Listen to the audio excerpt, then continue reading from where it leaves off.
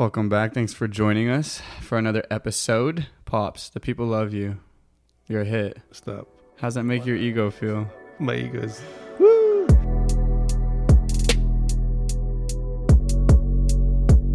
No, I think what I realized over the years is that people project on you good stuff, negative stuff, and you really need to know who you are and not fall into any of those sides. But we talked about that. We talked about it a little bit. Yes, so, of course, you can't help it. A friend of mine called me. He said he stopped in the light yesterday. This car pulled over next to him and 3 women were there. And the windows are down and they look at him and they go, "You are such a gorgeous man." He goes, "I still have it." He called me to tell me. And, it's so nice for the ego to get stroked like that, right? Yeah. A lot of it is on the surface. When someone listens to my meditation, it feels good because maybe they see my depth. They see something more real. Mm-hmm. So that I appreciate. There's more appreciation for that.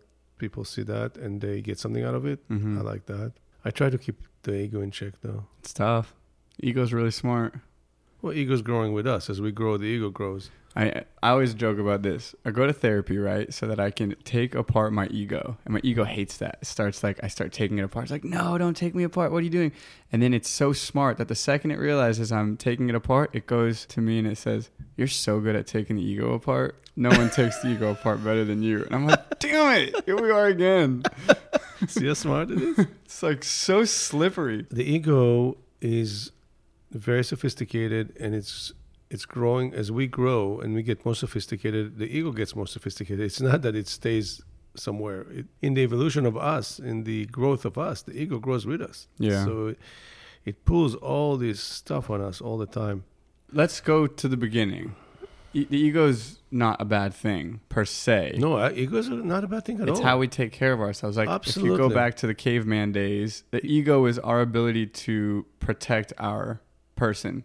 Ego tells you not to go, in nature, not to go into a really dark place without somebody with you. The ego protects you. The ego makes sure you don't fall off the cliff. Ego kind of is our protection, that we know we need to be safe and how safe we should be and all that. So the ego definitely has a job.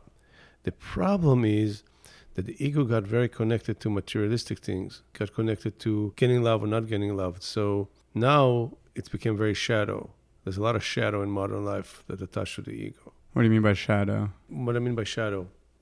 Shadow is stuff we're not aware of. So the stuff in awareness that we are aware of. Oh, this is what's going on. Right. You're clear on it. And stuff that's going on that we're not aware of. We're doing it automatically, thinking that this is who we are, but there's some shadow, something dark that's subconscious that makes us do whatever we do. So what would an example of stuff you're aware of be? Like, I know that I had 4 brothers that I grew up with, so I'm always looking for attention. Would that be something? You know that. Yeah, I know that. And So do you notice when you looking for attention? Now I do. Okay, so it's not in the shadow anymore. Okay. When you were not noticing, we're just being like the very loud in the room and too obnoxious, and then your brother comes to you and said, "That was really annoying." Yeah, you wouldn't shut up tonight. And you would say, "Really? I don't know what you're talking about." Yeah. That was in the shadow. Okay. So what's in awareness, you're aware of. What you still running you and you're not aware of is in the shadow. Got you. Shadow is, it's a big part of us. And I don't think we'll ever clear it completely. But if you imagine a circle with a line through it, so half of it is above the line and half below the line. The personal growth and clearing the shadow will be lowering that line down the circle. So more of that circle is above the line in awareness, and Correct. less is below in the shadow. So more is in awareness, less is in the shadow. And I think therapy helps lower that line. Like all stuff that was automatically you were chasing certain female type. And oh, this is my mom. It's the stuff from the opposite of my mom or whatever. I can't do that anymore. I'm very timid in this relationship again and again. Oh, it's because of this thing that happened in my past. I'm going to pay attention to it in the future, lowering the line, more stuff in awareness. In relationship is when we realize all this shadow stuff. When you live alone on the hill with some goats and chickens and you grow your food, you usually be okay. Yeah. The minute you're in a relationship, all that stuff comes up. Mm-hmm. Right? So you get triggered. People push down on your buttons. Your stories, your ego comes out. So what were you saying? That what happened with the ego is that it got really attached to... I think in the modern world, especially in the Western world, especially in the modern Western capitalistic world, ego actually started getting maybe appreciated more. Like, it's okay to have a big ego. You know, the guy's making a lot of money. Why shouldn't he have a big ego? You know, it's like it's uncomfortable for people sometimes, but they also admire it maybe and accepting it. So I feel like in recent years, you know, it was always there, right? I mean, there was always the generals, there was always the leaders, there was always the people that were trying to do a bunch of stuff for their ego. But I have a feeling it gotten worse with modern society. And a lot of stuff is ego-driven. You were talking about the Ferrari. There's people that drive. Some people really love the Ferrari. It's a real passion for them. Like, they love the curvy design, the speed. They're really into like exactly what the engine is doing. That's kind of a passion that will be just like collecting old records, whatever. It's just a passion for it. Right. How many people that drive Ferraris are really like that? Probably the minority. Absolutely. Most people drive Ferrari because they're rich. It's a status thing, and they have 10 what's of them. What's the status thing mean? Ego. Yeah. Like, I drive around, I'm successful. I am successful. Do you remember the conversation we had about money? When I was in letting the ego drive the car, let's say I'm the car, there's a car, I'm a car, my ego is driving the car. What does that mean? That means that I had to make all these symbols around me that I'm successful and powerful, you know, driving nice cars, wearing good clothes, hanging out in the right restaurants, on and on and on. That's all very ego-driven. If I'm there, then I'm valuable, I'm worth something. So if you take the ego and put it in the back seat, and it's only there to warn you when things are not okay. Don't fall off the cliff. Be careful when you drive the car. You're making too sharp of a turn. That's what the ego job is. Yeah, so but your heart and your soul are in your authentic self is driving the car. Things are much better. Yeah. So in that car, you have like your scared self, your ego self, your authentic self. Like you have all these different archetypes. It's actually not. It's not even a car. It's a huge bus. Okay. You have this huge bus, and it's like it's full of archetypes. And different archetypes drive it at different times. So sometimes it can happen. An archetype takes over the steering wheel. The jealous archetype. Your girlfriend was talking to someone in the bar. She looked really interested. Who's driving the bus right now? Oh yeah, jealous Sean. Jealous Sean may be driving the bus right now. His mind is very set. You know, I'm hurt, upset. I don't feel like I'm good enough. Someone else is better than me, and that's it. That's what's driving the bus right now. That bus is going to do some damage. It's going to go through some buildings. It's going to create some maybe collateral, and maybe that girlfriend would never want to be with you. Yeah, that could be a difficult thing. If you a lot of stuff is in awareness, and you know that, oh, here's my jealous self come up. What am I jealous about? Am I not good enough? No, I am good enough. She can talk to someone there. Absolutely. If she wants to be with him, then she could be with him. I know I'm good enough. If she doesn't want me, that's on her. Everything's good. Then that's your authentic self. Your calm, reliant self self-reliant self is there and is happy and content. Yeah, because you're not trying to fill your void with something on the outside. You're like, okay, I see the story. I would want usually to like, I need her love to feel whole, and she's leaving me for somebody else, and I feel this. I'm fragmented inside, and then you get reactive. It's usually because I don't feel enough, you know. And why don't I feel enough? And I have to sit with that. And am I enough? Yes, I'm enough. So let's move on. Yeah. So you were saying that what happened was the ego was looking for love, and it got mixed up with material stuff in the West. Yeah. So he's got a lot of the rewards from status, what you call status. And what status? You know, money, shiny things, big houses, big cars, etc., etc. And it's also a certain behavior. People have an egoistic behavior, like ego-driven behavior. They'll speak with a lot of knowing. They'll take a lot of space. I mean, we know the ego-driven people. They're not always. It's not always in materialistic things. It's also in opinion and so the control. Ego just wants to be loved, and at some point, it got convoluted and started to replace the feeling it got with love for like material things and possessions and status. I think the ego likes a lot of pats and strokes. The ego needs to be stroked a lot. That's kind of the ego fault. It needs to be stroked a lot. When you are able to work with your ego and put it in the right size and see what's really going on in the world and live your life without this ego-driven driving the car, I think that you not doing things to get strokes, not doing things to hear how good you are. You're doing things because it's the right thing to do, and that's it. You're not doing it to get, you ask me how am I doing with this compliments about the podcast. Yeah. I'm doing a podcast because you asked me to do it. You said that it's helping people, and I love you, and I want to help people feel better. Yeah. That's what I'm doing, the podcast. But at the same time, Yeah, of course, it's nice to hear that it's impactful. Yeah. So I'm asking myself, is my ego getting, oh wow, I'm so smart, everybody wants to listen to me, or am I helping some people and that feels good? Mm-hmm. So I'm always like evaluating. I always have to do that. Yeah. So I have a question. If you didn't feel a lot of love growing up, what does that effect have on your ego? Does that mean you're like more thirsty for love?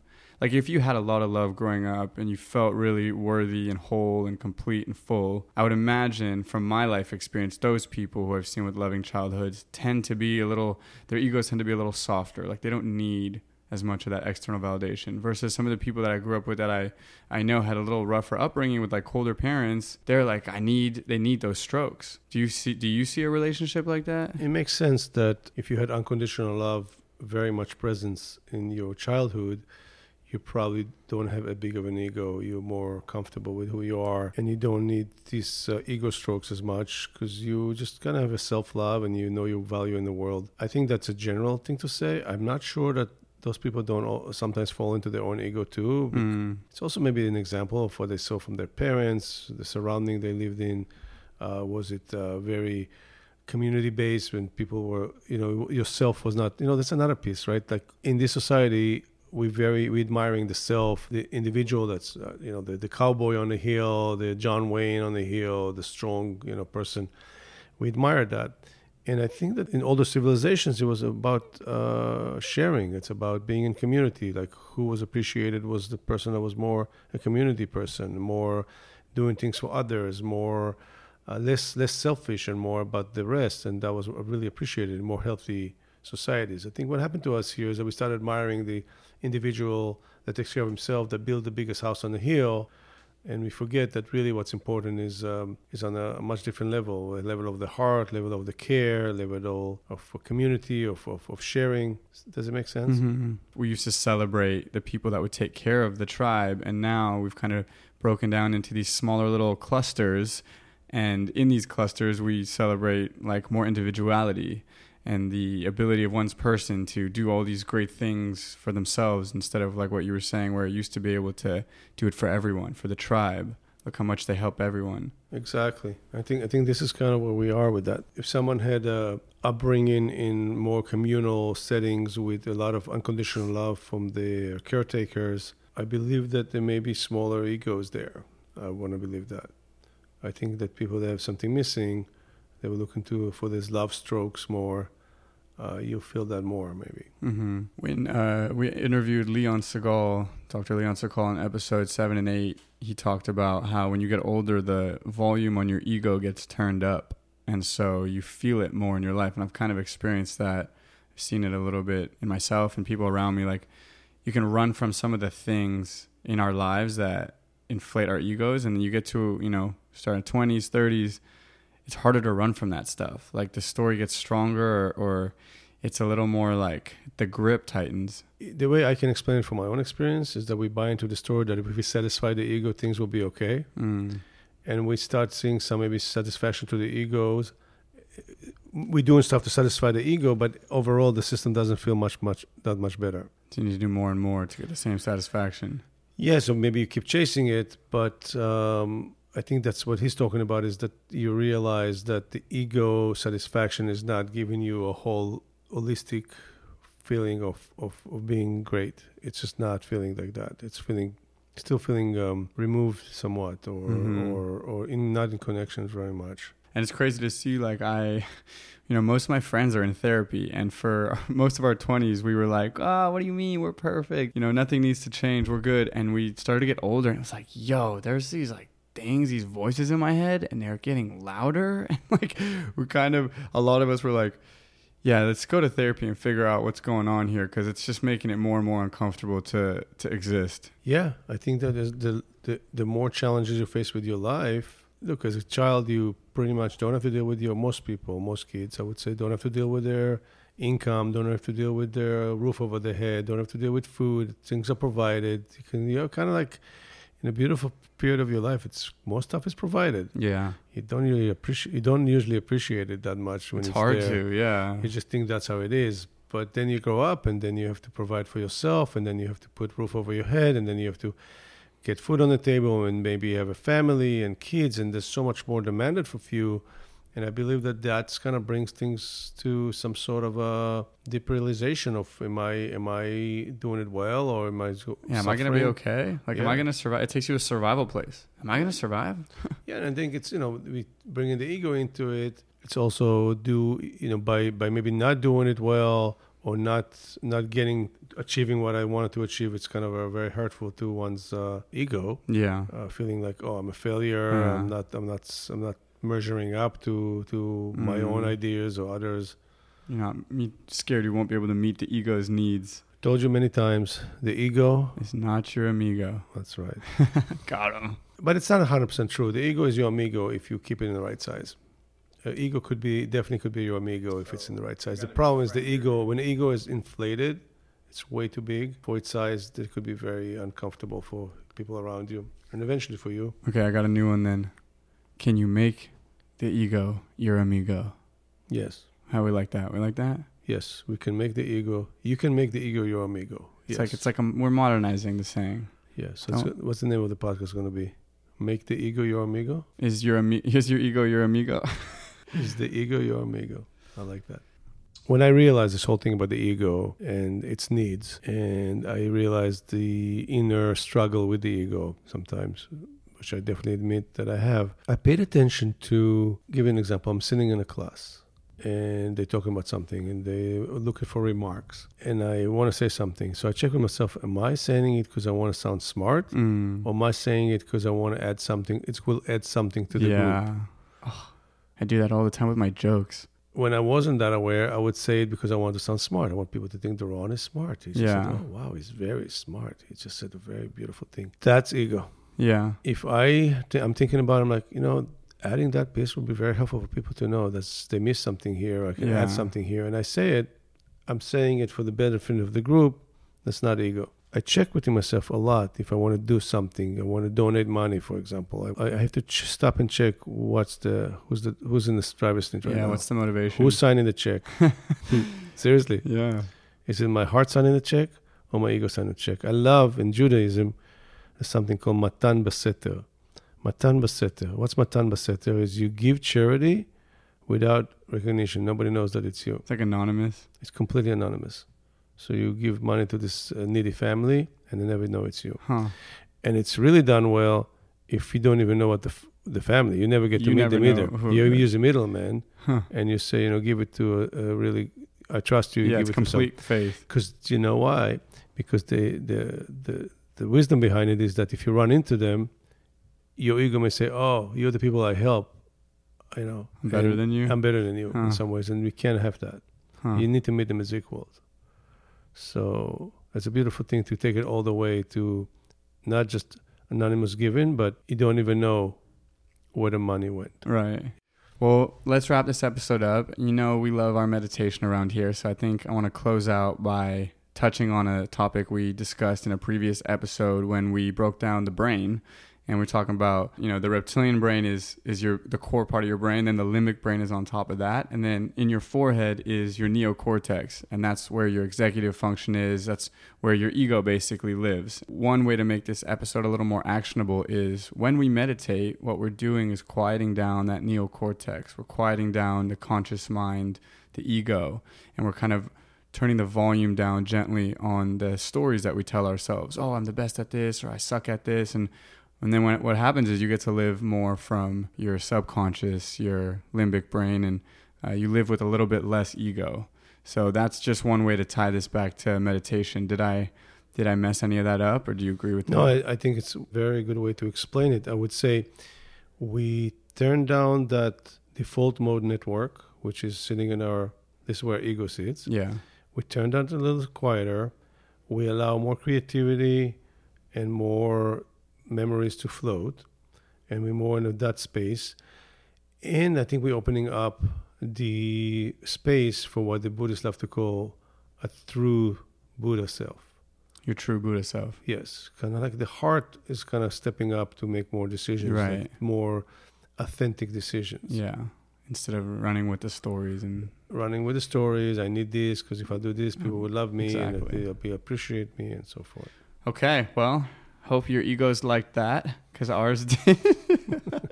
And you want to add anything, or should we close out? I want to say that it's a human contemplation and maybe even struggle with the ego.